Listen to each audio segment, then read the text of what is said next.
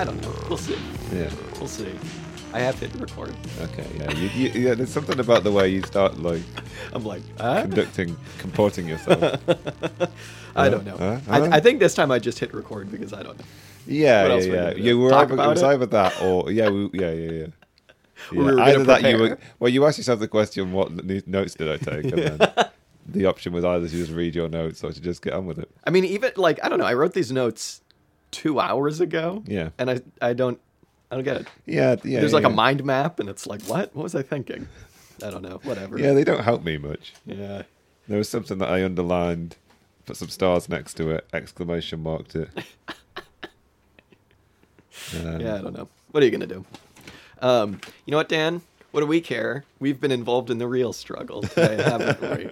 We've been taking industrial action, or whatever, in a very middle class way. Hanging out on the picket line. Hanging out on the picket lines. Yeah. It's a good feeling. Yeah. I don't know. I was worried going into the strikes, I guess, that it was, I don't know. I think there's been one thing on my mind, which has been like, for every strike and protest I feel like that I've ever attended or been a part of or whatever, it's always been like, there's such a social element of like, this is the cool thing to do, and if you don't do it, it's not cool, as opposed to like, it is the right thing to do, if that makes sense. And it's always rubbed me a little bit the wrong way, but like, I don't know, today felt good. Today it was like, yeah, okay, this is people getting together for things that actually matter. But yeah, I don't know, I still can't shake that like social aspect of it all, if that makes sense. And I don't mean social in like a Marxist way. I mean it in a way that's much more like your experience of going to protests is flavored by like it being the like cool thing to do, and it almost seems very middle class. I don't know. Yeah. Who knows?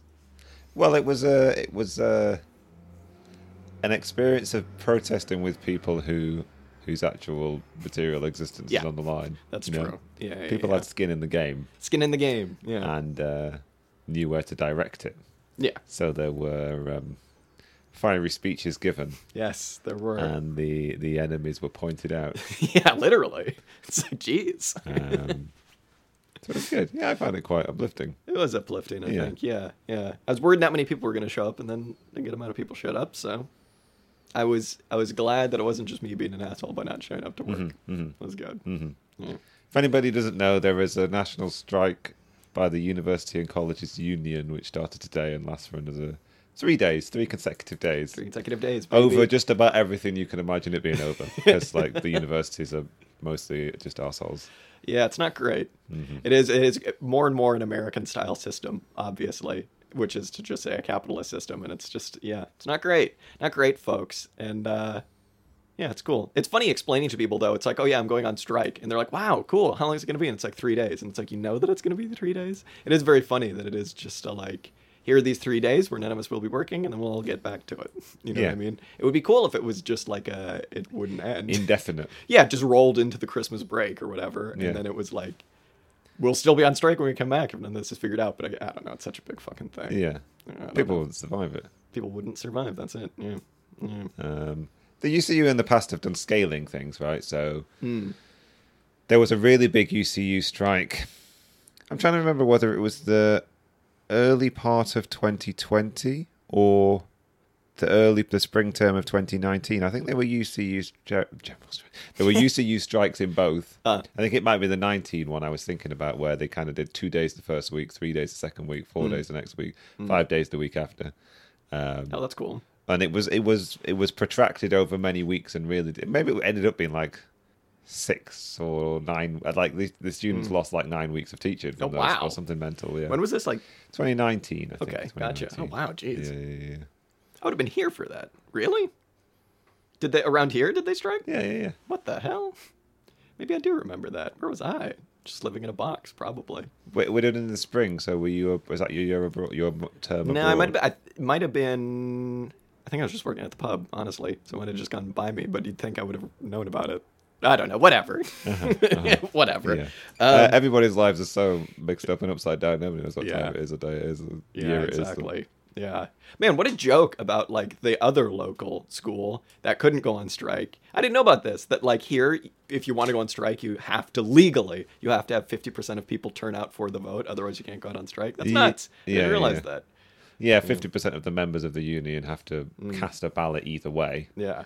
And then of that ballot, obviously, it has to come back Yeah. 50% positive Yeah. to take an industrial action. Yeah.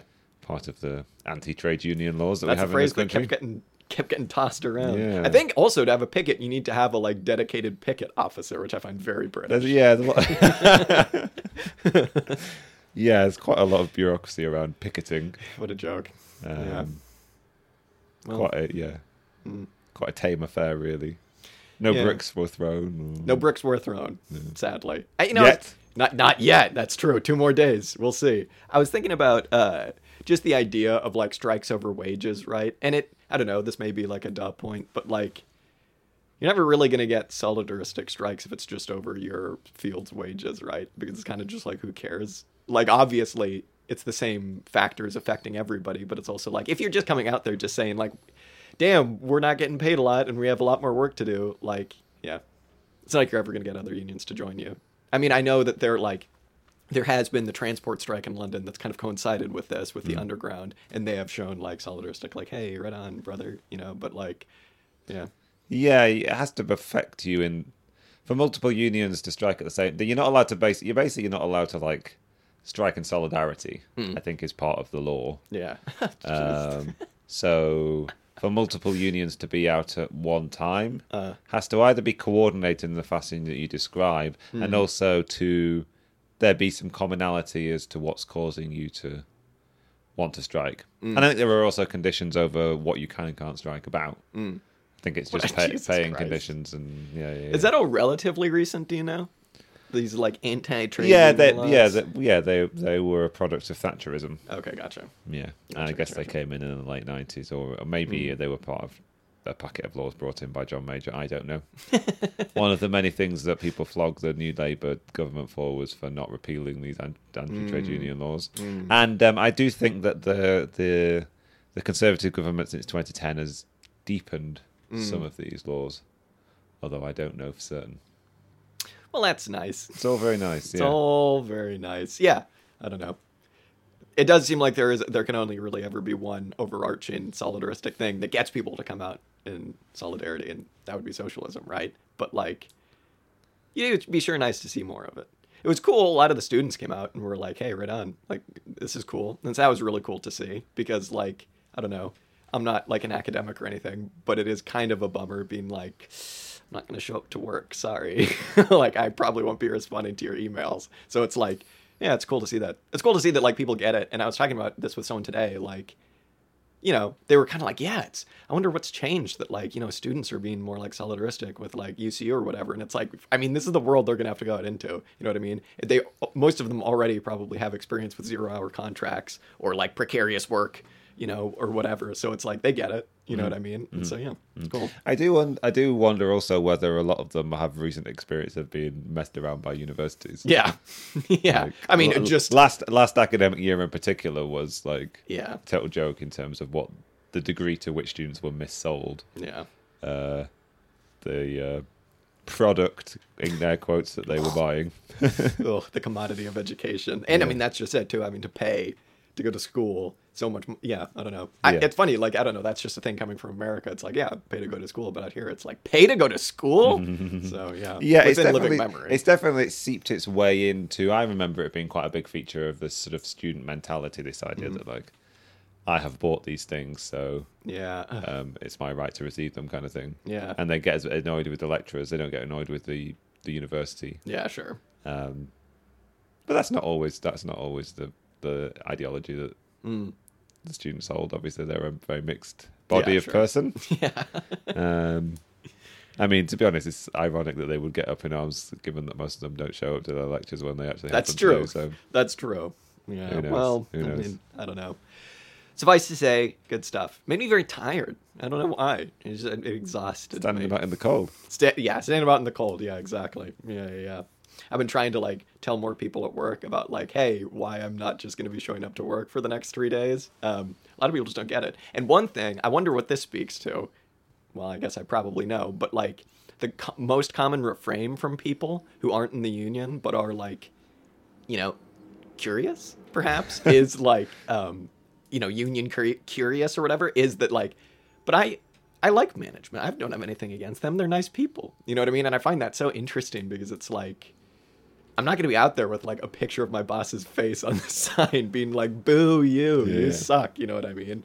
So I don't know. That's one thing that's very easy to be like, well, we're not like management has no say. You know what I mean? Like maybe upper management, the people we never see, but like we're not exactly protesting our specific bosses. But I find that really interesting. It is like, it has to be this like concrete individual, like the people that I come in contact with must be why they're complaining.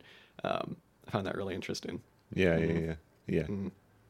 Yeah, I wonder if it's a matter of just connecting people to ideas. I mean, I guess just like, but also, where they fit in the bigger picture, kind of thing. Sure. Yeah, absolutely. And I mean, where are like quote unquote like, because what they meant by that was like their line management, right? Yeah. They didn't mean the like big bosses. The vice chancellor of the university. Exactly. Yeah. Is there a chancellor of the university? Yes. Okay. Yeah, but chancellor is kind of like an honorary position. I'd like that job. Yeah. I don't know whether it's even paid. Oh, but I don't want that job. They show up and they present the certificates every year, I think. Oh, okay. Yeah. I can do that. Yeah. And they don't get paid, huh? Interesting. Yeah, all the money goes to the vice chancellor. Yeah, exactly. Oh, what are you going to do? So we'll be bringing you all updates on the further UCU strikes a week after they happen.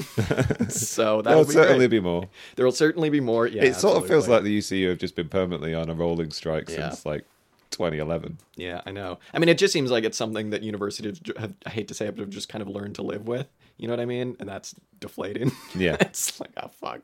But I don't know. What are you gonna do? Anyway, what are you going to do? Mm-hmm. All right, well, should we get into it, Dan? Yeah. Let's get into it. Okay. Tell me what we read this week, Jack. Tell the listener. Dear listener. More importantly. Dear listener, this week, Dan and I dipped our supple little toes into not post-colonial thought, colonial thought, I guess. And we read some stuff on James Connolly, who's someone... Anti-colonial thought? Anti-colonial thought, there you go. Yeah, not colonial thought. We read some colonial thought. Yeah, we wanted to read some stuff on James Connolly. We've been wanting to read some stuff on him for a while now, and we weren't sure kind of, I think, what to read of his. There's some good stuff of his out there, but it's kind of hard to just pick one thing and be like, I don't know, let's just talk about this, just because I feel like I, at least, don't necessarily have the historical background to talk about something like that, like a primary source in depth. So what we did is we found an essay, as we usually do, by a fellow named David Lloyd, called Rethinking National Marxism, James Connolly, and quote-unquote Celtic Communism. And it's really interesting. It started out as one thing, I think, and kind of wound up being something else, I think. But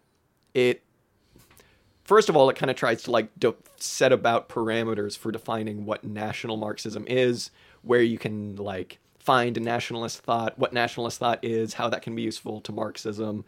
And then it kind of gets into a broader talk about revolutionary agency, I guess, and about like the proletariat and the colonial proletariat and how that differs from, say, the proletariat of the metropole. But it uses James Connolly and the struggle of Irish independence as a vehicle to have all of those talks. So it's a little bit more specific to that case. I came away with it thinking that this James Connolly fellow was pretty cool. I'd never really come into contact a whole lot with his thought, but interesting fella. What do you think? I enjoyed this essay thoroughly, and it taught me a lot about, as you say, James Connolly's thinking. In a lot of ways, it's, what did you say before? To rescue his good name or something? Yeah. So it sort of starts out with this sort of explanation or introduction to how James Connolly fits into the history of the movement for Irish independence and how he's kind of been lost in amongst the ways in which Irish history developed from sort of for the latter period of the struggle for independence post the Easter Rising in 1916, and then through the birth of the Free Irish State. The movement was largely dominated by quite conservative and bourgeois thinkers, and so James Connolly's is a strain of thought in terms of the movement for Irish independence, which has kind of been forgotten and lost to some extent. Or at least misconstrued. I think that's kind of one point. Yeah. Part of it is just like this foolish Connolly kind of thing, because he's sort of like, obviously he's like sidelined by the mainstream of Irish thinking around the process of independence, but then also is equally criticised by socialists and Marxists for being a sort of like naive nationalist who entertained very romantic sentiments about the sort of like the nature of the Irish working class and the sort of alternate future that was presented as a possibility. Yeah, no, absolutely. I don't, like I said, I don't know too much about this history, but I suppose we should probably try and put Connolly in context a bit. I guess he's most well known for taking pretty large part as being one of the main organizers, along with the Big Jim Larkin, which I think is a very funny name, of the Dublin lockout, which is not something we ever learn. None of this is something we learn about in school in America. But I believe that was a strike that went on for almost a year, went on for a really long time, and it eventually was kind of sold out by the British Labour Party, or at the very least the Trade Union Congress. So they all went back to work, and then tensions kind of re-escalated, eventually kind of culminating in the Easter Rising. And Connolly was a big part of that. And for his troubles, he was taken out back and shot by the British, along with a bunch of other people who were kind of co-conspirators. And then thus begins the like much longer, very troubled history. Although, like, crazy putting this in context, this was like 100 years ago. This is fucking insane. And it's like, when you put that in context of like, this was the beginning of not even the Troubles, like the Civil War and everything like that, it's like, man, Ireland has a much more troubled history than at least I, from the New World, give it credit for. It's pretty brutal. Makes me want to, like, I don't know, all my like old family from America or Australia, it's like, you can kind of talk to them about like World War II and stuff, but it's like, wow, I'd like to know, like, talk to some old Irish people. Like, Jesus Christ, they've been through it. Yeah, from my limited understanding, it kind of feels like there's this, there are two phases almost. There's the kind of like up to 1916 and the Easter Rising in Dublin, and then post the quashing of that and the execution of Connolly and other conspirators as well. And through the sort of struggle for independence and Civil War period leading up to 1922, when Ireland gained its independence, minus the northern counties that are still part of Great Britain, the United Kingdom rather. It feels like a lot of the radicalism of that period of time, particularly the Easter Rising, is sort of like erased from this piece of history. One of the things that that was briefly mentioned in relationship to the Easter Rising was the degree to which Connolly and the organisers of that saw it as a gesture toward internationalist politics and the internationalist, anti-war. It was an act of defiance against the prosecution of the First World War by the British state, heavily influenced by the kind of internationalist thinking that was also obviously in the heads of Lenin and the Bolsheviks through this period as well, kind of thing. So certainly not simplistically a nationalist movement for independence, but one which was very much steeped in this internationalist socialist tradition. Yeah, absolutely. As it would need to be, right? And I mean, I think going off of that, this is where like we get this phrase that I guess Connolly came up with of Celtic communism, right? Which I guess the author here is, as we've said, like kind of trying to save Connolly's name and be like, whoa, Celtic communism isn't what you think. Because he makes the point that a lot of Marxists over the years have kind of misconstrued that as being this like romantic look to the past that you get with like fascism, quite frankly. That's like, oh, remember when we were a much more noble people back in the day, and you know, you just kind of like look past to like your heroic past or whatever. But David Lloyd, the author here, is saying that that isn't what's happening at all. That isn't what Connolly's trying to do. And you have to like put his quote unquote like nationalism in context with the times and really emphasize the specificity of what he was talking about. There are two sentences here where he says, all too often leftist criticisms of nationalisms and so-called identity politics are hard to distinguish from a generalized liberal cosmopolitanism that forgets its own ethnocentrism. Above all, there's a self-confirming tendency to reduce the complex political and cultural dynamics of anti-colonial and anti-racist movements to the singular form that does hypostasize racial or ethnic identification, and that is generally the hallmark of populist or bourgeois ideology. So I think it basically, all that's saying is you have to recognize the specificity of Connolly's struggle. And he gets into a lot more, when he talks about agency, he kind of gets into like why specifically you look to the past of the Irish people for these like anti-capitalist tendencies. But it is really fascinating recognizing that like the basic like not all nationalism is bad, because that like the inner liberal in me is like, no, but it is. You just need to be socialist. Whereas Connolly here is saying that like the Irish workers can be pushed to a much more radical place if you like merge their like anti-colonial struggle with socialism as opposed to just socialism, I guess. Yeah. Sure, yeah. And one of the things the author is really keen to emphasize in his advocacy, I suppose, for this kind of approach to concept of nationalist Marxism is to say, no, it's not to say that we should all be nationalist Marxists now, like screw internationalism, everybody should be operating in the same principles of looking to each nation's specific history and culture in order to develop its working class and the agency of a proletariat that can overthrow capitalism. But he's more saying that you have to look to the specificity of each case and to understand specificity, rather than what has been the tendency of a lot of Marxist theory, which is to universalize in all things. Yeah. This is the only way to go about any type of historical development. This is how agency and the agency that's necessary to transform society in a socialist direction comes about. A lot of this, the context and the theory in this essay fits very much into questions that we've been banding around for a little while as to Marxist interpretations of history when it comes to very strict stagism. Yeah. And also very specific and strict understandings of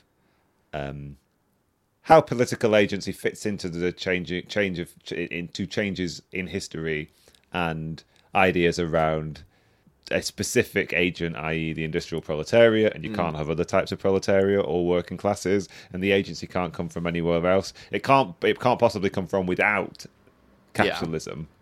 It has to be part of the development of capitalism. So this essay and the interpretation of Connolly's thinking that's being presented here is very much one of like, no, there is a possibility of an agency which is anti-capitalist, which comes from someplace external to capitalism, rather than it being capitalism's development, which then brings about the agent which is in a position to transform society once again. So it's very much in the tradition of messy history. Yeah, absolutely. Yeah, aka history. Yes. Yeah. I mean, that just plays perfectly into Connolly, the quote I feel like that Connolly is most famous for, which is, it's something, I'm going to screw it up, something along the lines of the cause of Ireland is the cause of socialism, the cause of socialism is the cause of Ireland. And that is basically just to say, like, hey, gang, we aren't actually going to receive independence, even if we get a, like, republic, or even if we get, you know, something other than home rule from the British. Like, we're never actually going to be out from under Westminster's boot, which is one of my favorite phrases, until we actually do the socialist thing. And so, yeah. And what's central to Connolly's interpretation of Irish history is the way in which Irish history and the process of English colonization in Ireland has so heavily influenced the development of Irish history.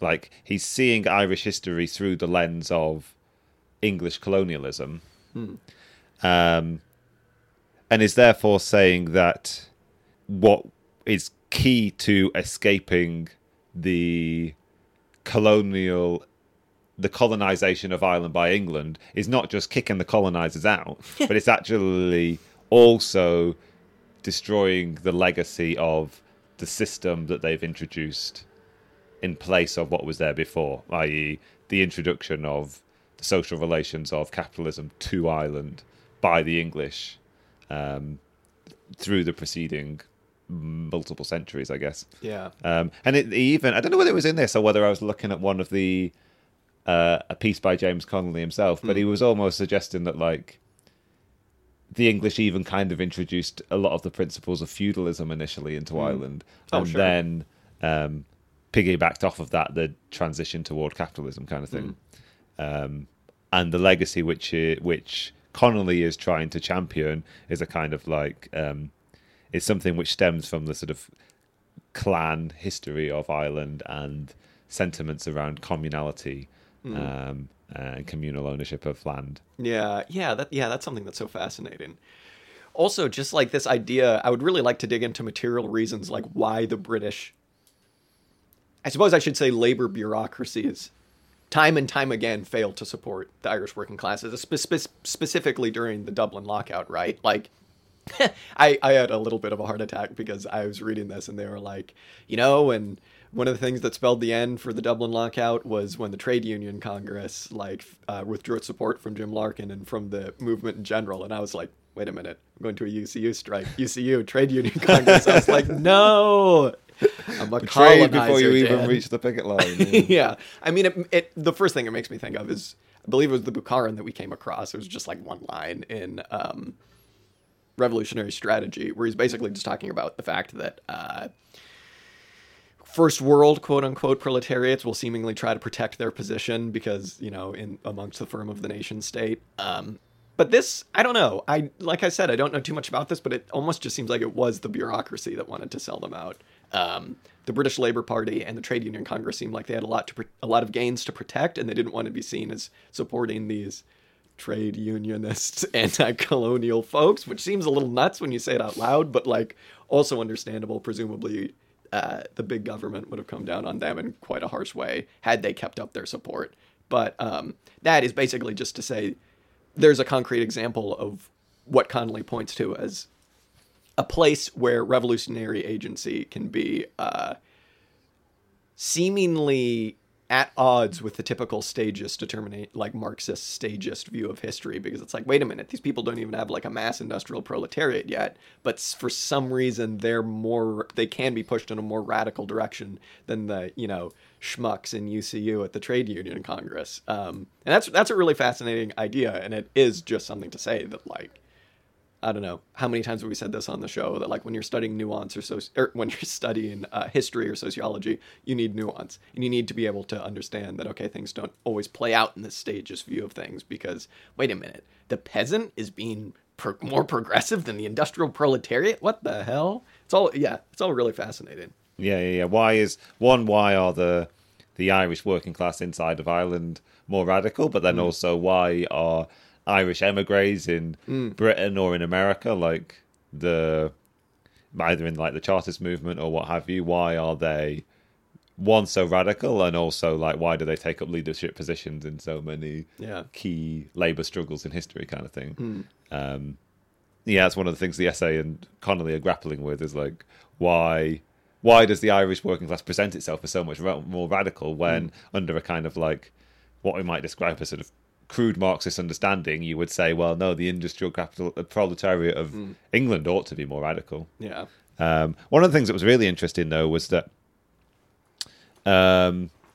he makes the argument that, well, Connolly makes the argument, and it's described in this essay, that what set in train what made it possible for the Irish working class to be so radical was the very specific conditions of British colonialism in Ireland. Yeah. He makes the case that if it weren't for the fact that there had been British colonialism in Ireland, Connolly seems to believe that the Irish probably would have come up with, or would have developed, a kind of like landowning capitalist class of their own. Yeah. But it's purely because this whole system was sort of like forced on the Irish from without, that it actually created these kind of like pockets of continued resistance and a familiarity with a legacy that existed prior to English colonization, because the social relations that were imposed by England upon Ireland were foreign rather than had a domestic origin kind of thing. Yeah. So he's sort of making the case that it's purely it's predicated upon the conditions of colonialism that allowed for this degree of resistance to colonialism and the capitalist social relations that were enforced by the colonizers. Yeah, I think when I first went through this essay and saw it and read that, it kind of almost came across as a little idealistic, because I don't think I really understood it fully, because there are a couple other thinkers who were bought into this discussion. A fellow named Maria Tegui, who wrote a lot about the Inca and Spanish colonization of like what would become Peru. And this idea of like this, you could say, like germ inside of these people that is like this inherent distrust of capitalism and this inherent that there's always just this constant struggle with capitalism that is much more constant and much more like there than it would be if they had just developed capitalism themselves. Almost can come across as a little idealistic, because it can be like, you know, almost a little bit like, hey, remember when we did things in the good old fashioned way? Like that kind of like looking to the past and romanticizing the like, you know, communal Irish peasant. But when you have a like material understanding of it, like it does actually kind of fit. It makes sense that, you know, if you have this system forced upon you instead of developing it yourself, it will always seem alien no matter what. And that feeling will always be there, kind of no matter how many generations pass while you're still under this colonial system. Connolly basically says that any argument against colonialism or anything like that that isn't in the end a critique of capitalism is obviously going to wind up being bad. I really thought it was interesting. There's an essay in here that's cited that Connolly wrote about like a Celtic revival and about trying to bring back the Irish language, and he's kind of responding to that. I think it's worth quoting. It's short. He just says, "The chief enemy of a Celtic revival today is the crushing force of capitalism, which irresistibly destroys all national and racial characteristics, and by sheer stress of economic preponderance, reduces a Galway or a Dublin, a Lithuania or a Warsaw to the level of a mere second-hand imitation of Manchester or Glasgow." I think that rocks. And that is basically just like that's just like a material understanding of what can come across as, I think, a little idealistic, but it checks out. Yeah, it's almost an appeal to the nationalists, right? Like, yeah. The only way to save the specificity of your culture or your history is to be a socialist and resist the sort of homogenization, the system of homogenization, which is capitalism. I mean, you have to read the manifesto to have that system, that process described to you, kind of thing. Yeah, exactly. And he basically says you can't separate the destruction of Gaelic culture from the emergence of capitalism, which again goes back to the, you know, the cause of Ireland, cause of socialism or whatever. But yeah, it is. Yeah, it's fascinating. And it is, like the author says here, it makes nationalism become a contested ground, which I thought was a really fascinating way of looking at it, because it's like, yeah, don't just concede nationalism by saying having this liberal cosmopolitan view of all nationalism bad. You're conceding really valuable territory to Chuds and reactionaries and the bourgeoisie, frankly. Yeah.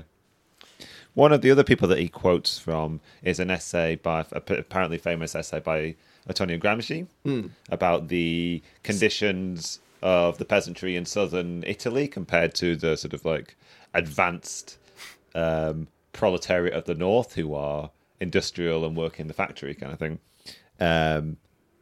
And Gramsci's very much falling into this trap of imagining, as I say, the industrial proletariat as being the advanced vanguard of the proletariat, the only people capable of advancing history, whereas the peasantry have this sort of like non-historical kind of like romantic and traditionalist worldview, which is totally incompatible with any kind of worldview which is progressive or forward-looking. And Gramsci's kind of describing in a very sort of conventional Marxist fashion the history and the continued existence and legacy of the lives of the peasantry as being a social form in disintegration, and not a social form which can in any way fashion itself into an active force for historical change, kind of thing. Which kind of brings us on to these the latter stages of this essay, where there's a discussion of two different ways of viewing history. Conveniently named. History 1 and History 2. I can't recall. Somebody, Chakrabarty is the person Chakrabarty, I believe. who who these ideas are being drawn from. I don't know. I thought I was in a position to describe them, but maybe I'm not. Correct me if I'm wrong, because I probably am, because I had to ask you to explain this to me beforehand. But History 1, I think, is more or less what we can just describe as a stagist view of history, which is like kind of the typical narrative of the transition to capitalism, right? Whereas History 2 is a little bit more nuanced, and it kind of has within it this understanding that the social relations inside of capitalism can contain, like, I think he says antecedents of themselves, like, and that basically is why he brings that up, is because the Inca past, as described by Maria Tegui, and the Irish past, as described by James Connolly, have this antecedent in them. They, quote unquote, remember a time when things were different to capitalism because they had this history and this mode forced upon them. And that isn't to say, I think, that Dipesh, that is his first name, nice. I believe, Dipesh Chakrabarty, is throwing the baby out with the bathwater in the sense of, like, don't ever use History 1 or History 2. I think the point, right, was just that they are two different ways of viewing history. Maybe no less valuable, but I'm not sure. Yeah, I think they're both to be read together as to enable a description of history and the histories of transitions. But he's basically saying that those things which fit into the History 1 category of the emergence of capitalism are the kind of like antecedents or preconditions which are historically necessary for the development of capitalism. And then History 2 are the antecedents or the preconditions for the development of capitalism which linger within the capitalist system because they can't be excised, but they're not actually necessary for its ongoing reproduction. Sure. So a good example of this is the degree to which the sort of historical sentiments that continue to exist internal to the Irish working class in this period, which are legacies of their pre-colonial social life, are maintained, as we were saying before, because of the structure of colonialism, because the social system was of capitalist colonialism was imposed from without. Those things necessarily linger in a way that they may well have been erased if there'd been a natural transition, but they're not like dead or disintegrating histories in the way that Gramsci's describing the peasantry in Italy as being sort of like sort of necessarily disintegrating forms of social life. It is necessary that they linger for the continued existence and ongoing development of the capitalist logics in their colonial context and their colonial form. I think one thing I brought up before we started recording, when we had just kind of first gone through this, is I don't think Marx necessarily did us a favor by describing the French peasantry as a sack of potatoes, insofar as the specificity of that analysis has just been put upon all peasants in a way. And I mean, like, I think it's brought up in this, but that, like, the way that Marx describes the French peasantry in the 18th Brumaire is extremely specific.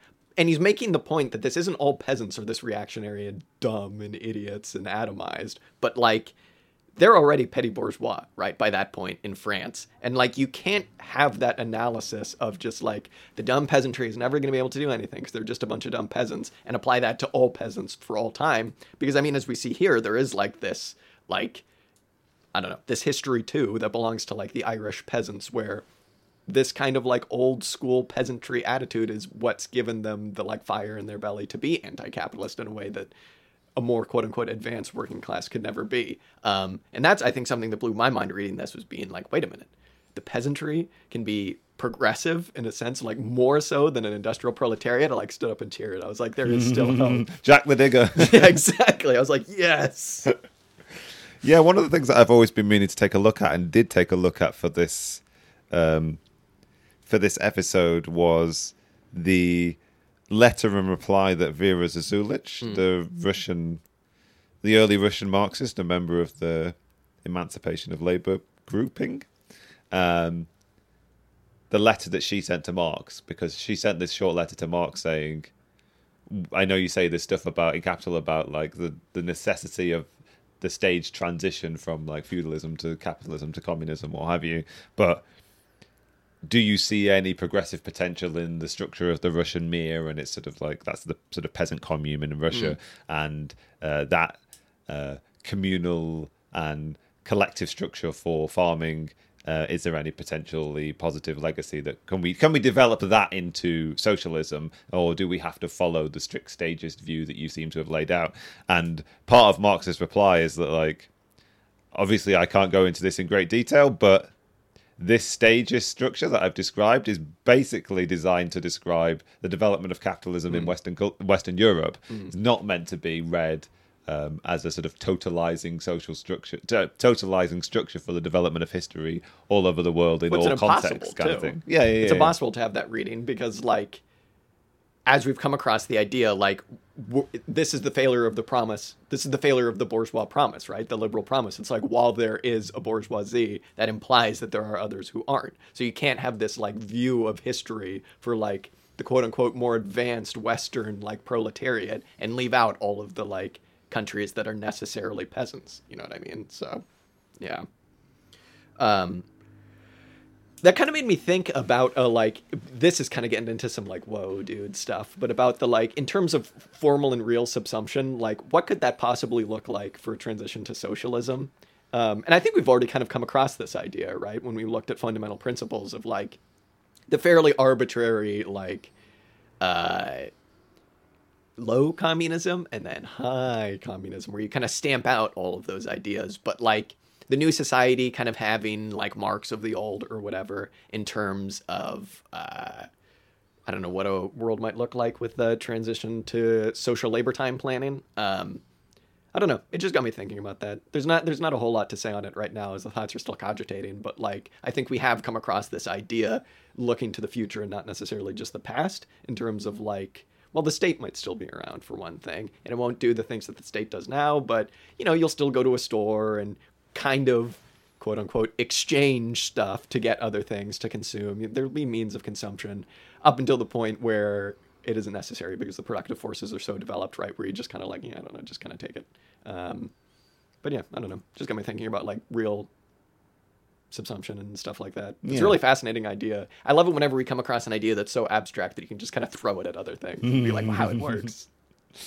You just made me think that maybe there's a possible way of interpreting sort of very crude Marxist understandings of history, which is like history happened in the French Revolution and the sort of general transition into capitalism, and then there isn't really any historical development, and then we have the next revolution and the history does something again, and then so all the conditions internal to that period of time, which we describe as being the capitalist mode of production, are fixed, and therefore all strategy that we might develop at one point applies to all other points in time. Whereas there's this other way of looking at it, where like history continues to develop during these periods, and it's a daunting prospect, right? Because it means that the things that have happened before won't necessarily work again. You only have to read something like E.P. Thompson's description of the development of the working class in Britain as being specific, and therefore the development of the workers' movement as being specific to the culture of the pre-industrial working class of Britain, as being something which was still very heavily connected to pre-capitalist forms.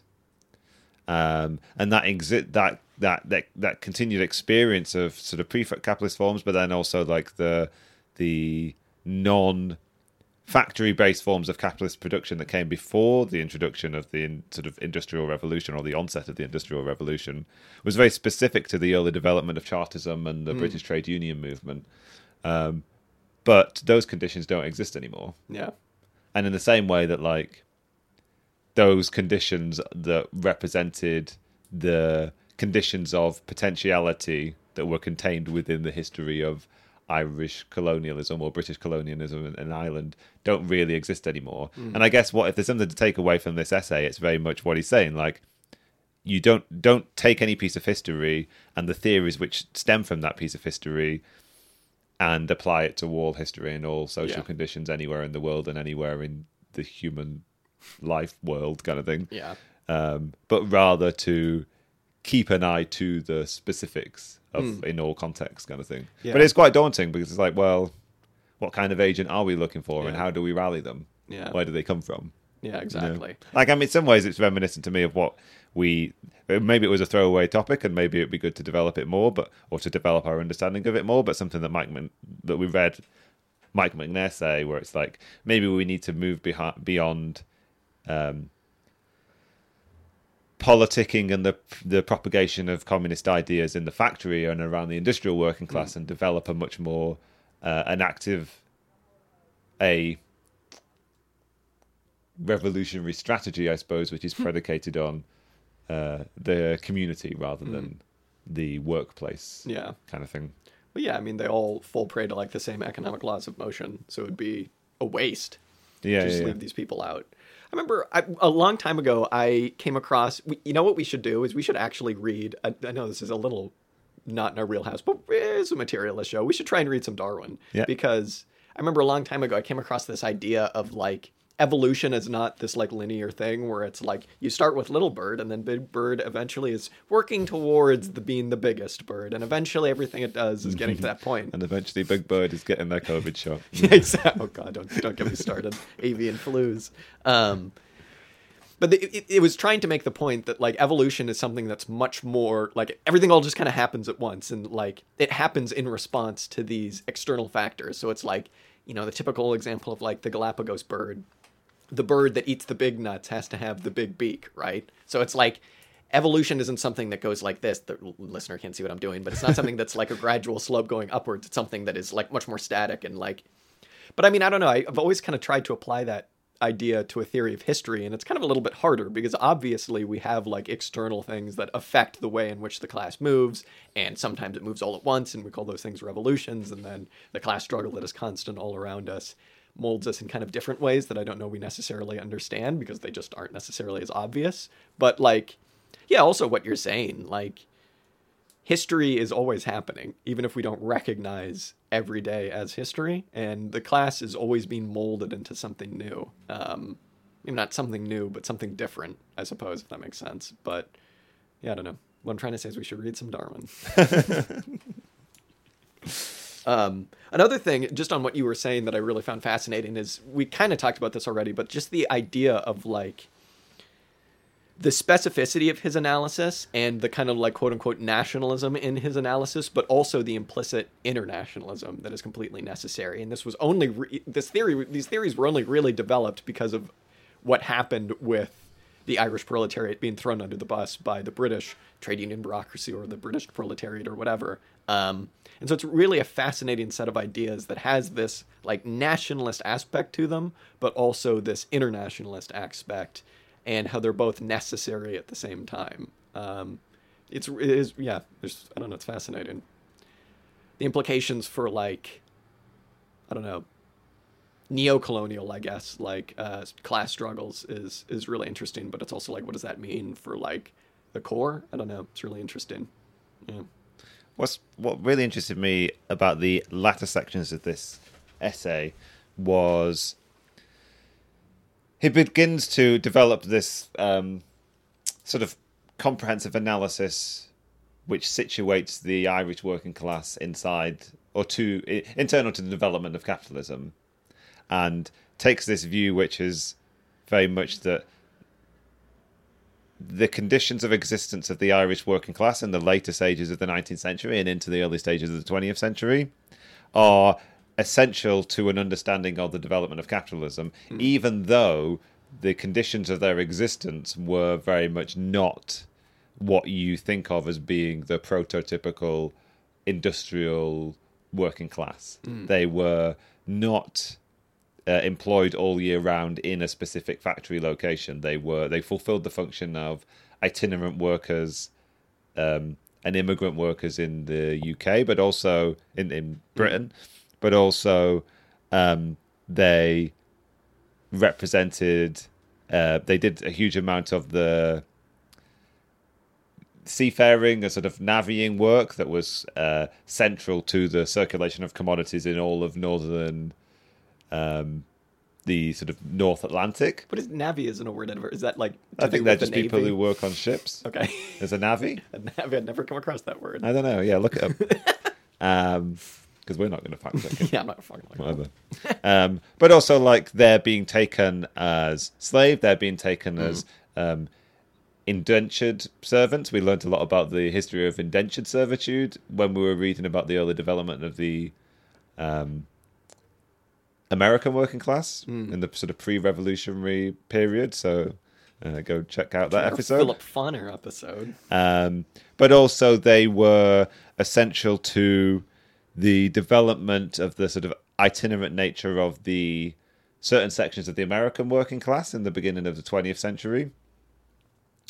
So he's making the case that the developing capitalism in this period of time was much more reliant on this kind of labour than people thought. The Irish working class didn't represent.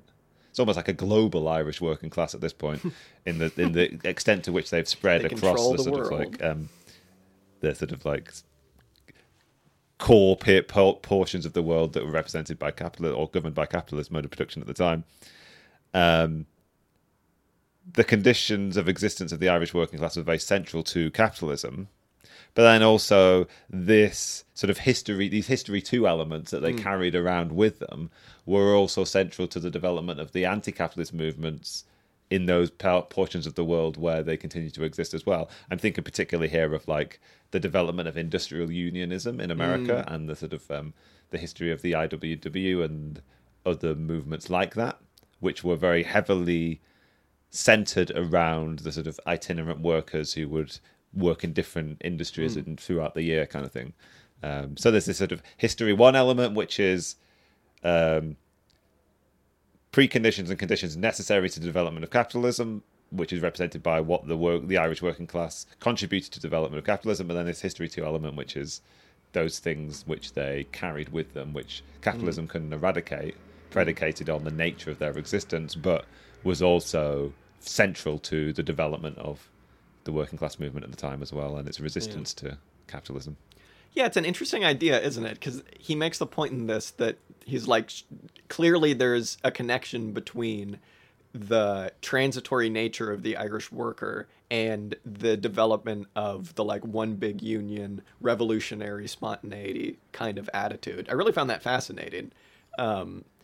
Yeah, I don't know. It's something that still needs to cogitate a bit. Yeah, it's fascinating. I mean, it still seems like quite a romantic description. If you just say that the Irish working class had this sort of sense of communality that stemmed from their ancient Celtic tribal roots, which led them to affiliate to industrial unionism and the sort of one big union concept kind of thing. But this essay is seeking to give that tendency a material basis. And so it's, as you say, interesting to cogitate on in the future. Yeah, I don't know how much else I have left to say on this essay, but this idea is we need to come across some more developed ideas on revolutionary agency that is beyond just saying the proletariat, dude, they're going to do it, don't worry about it.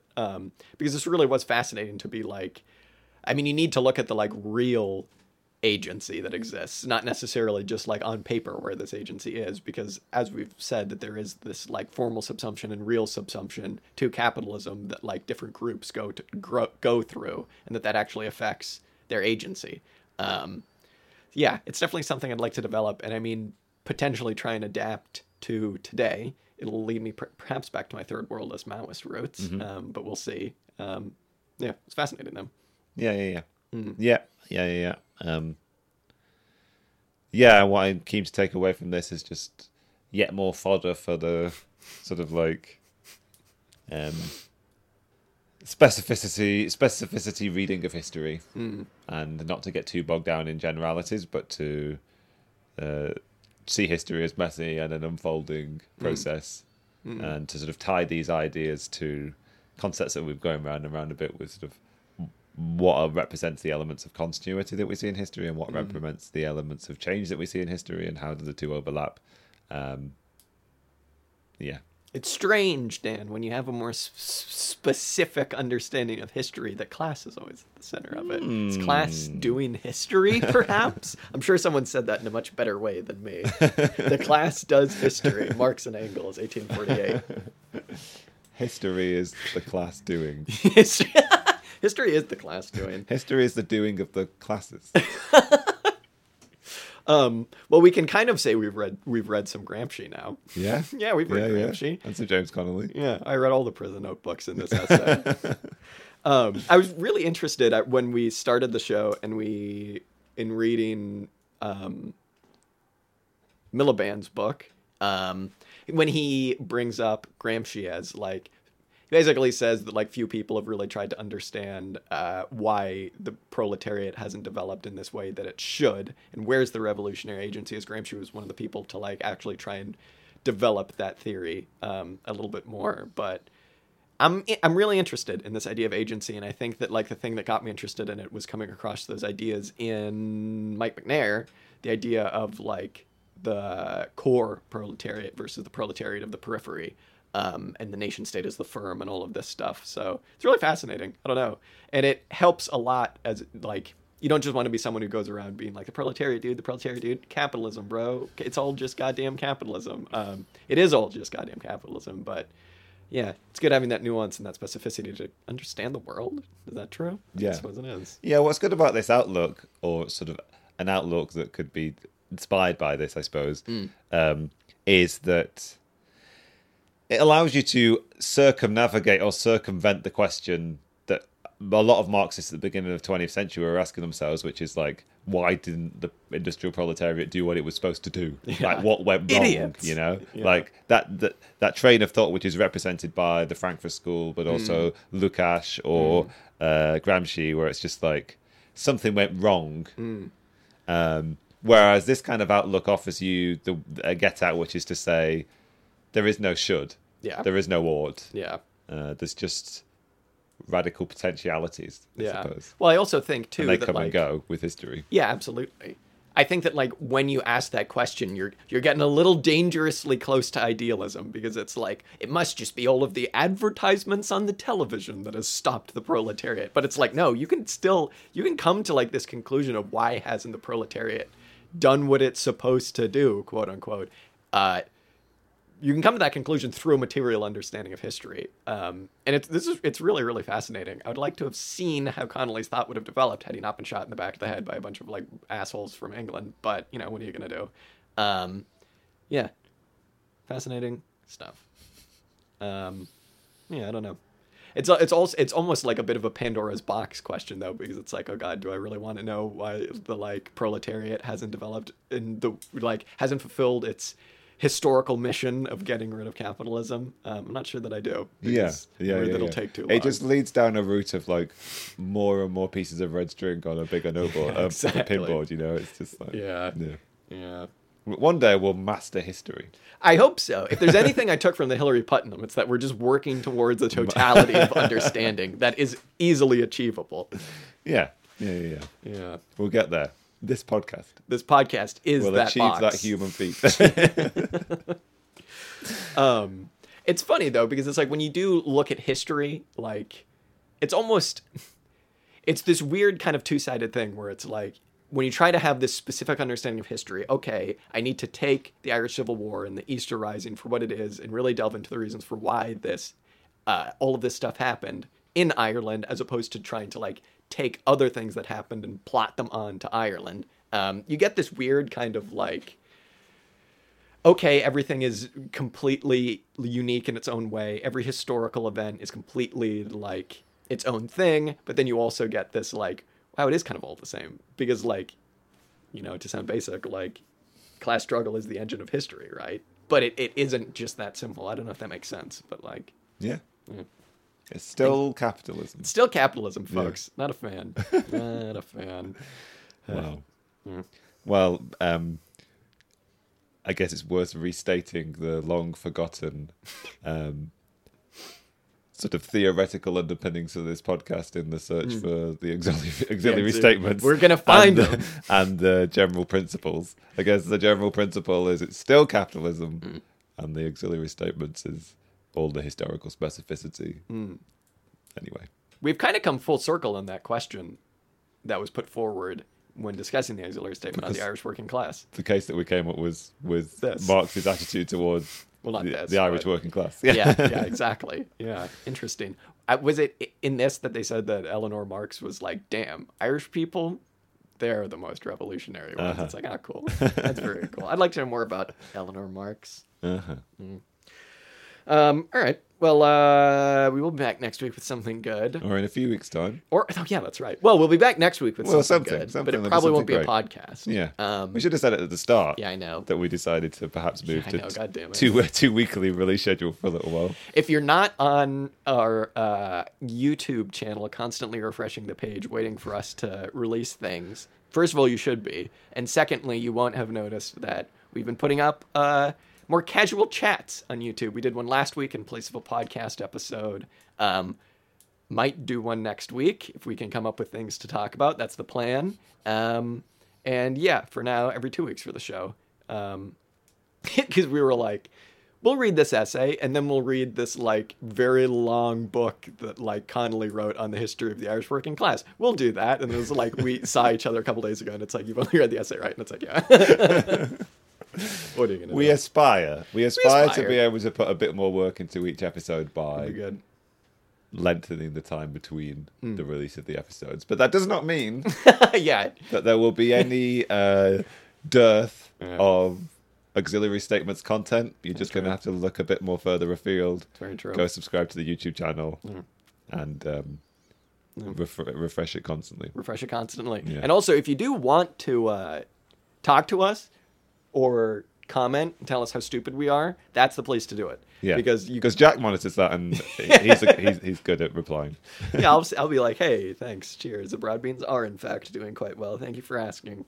So yeah, go comment on our YouTube channel if you have something you want to say. Someone did just ask us about our broad beans, and I realized that I haven't gone to see mine in a very long time, so they might have all been dug up by the goddamn foxes. And it's been freezing recently, so who knows what's happened to my poor beans, but I'm sure they're fine. They'll be fine. They're hardy. They know what to expect.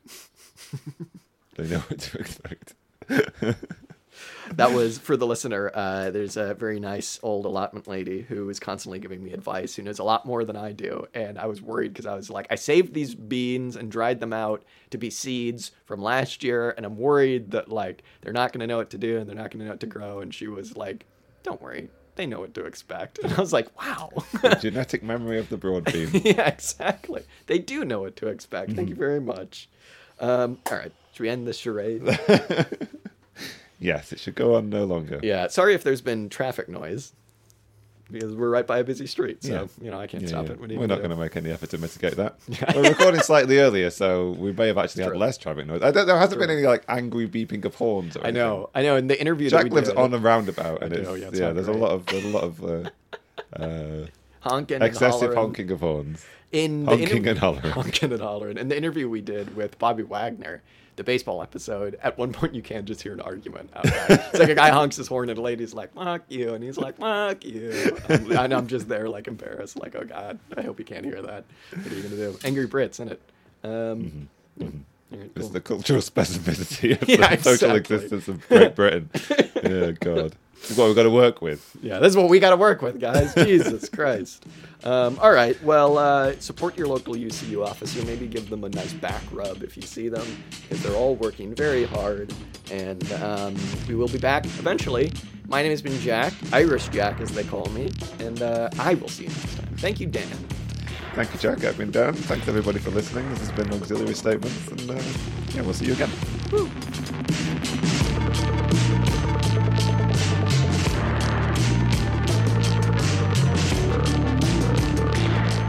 The music you heard this episode was Music to Kill Bad People To by King Gizzard and the Lizard Wizard. If you like this song, you can check it out and much, much more on their Bandcamp at kinggizzard.bandcamp.com.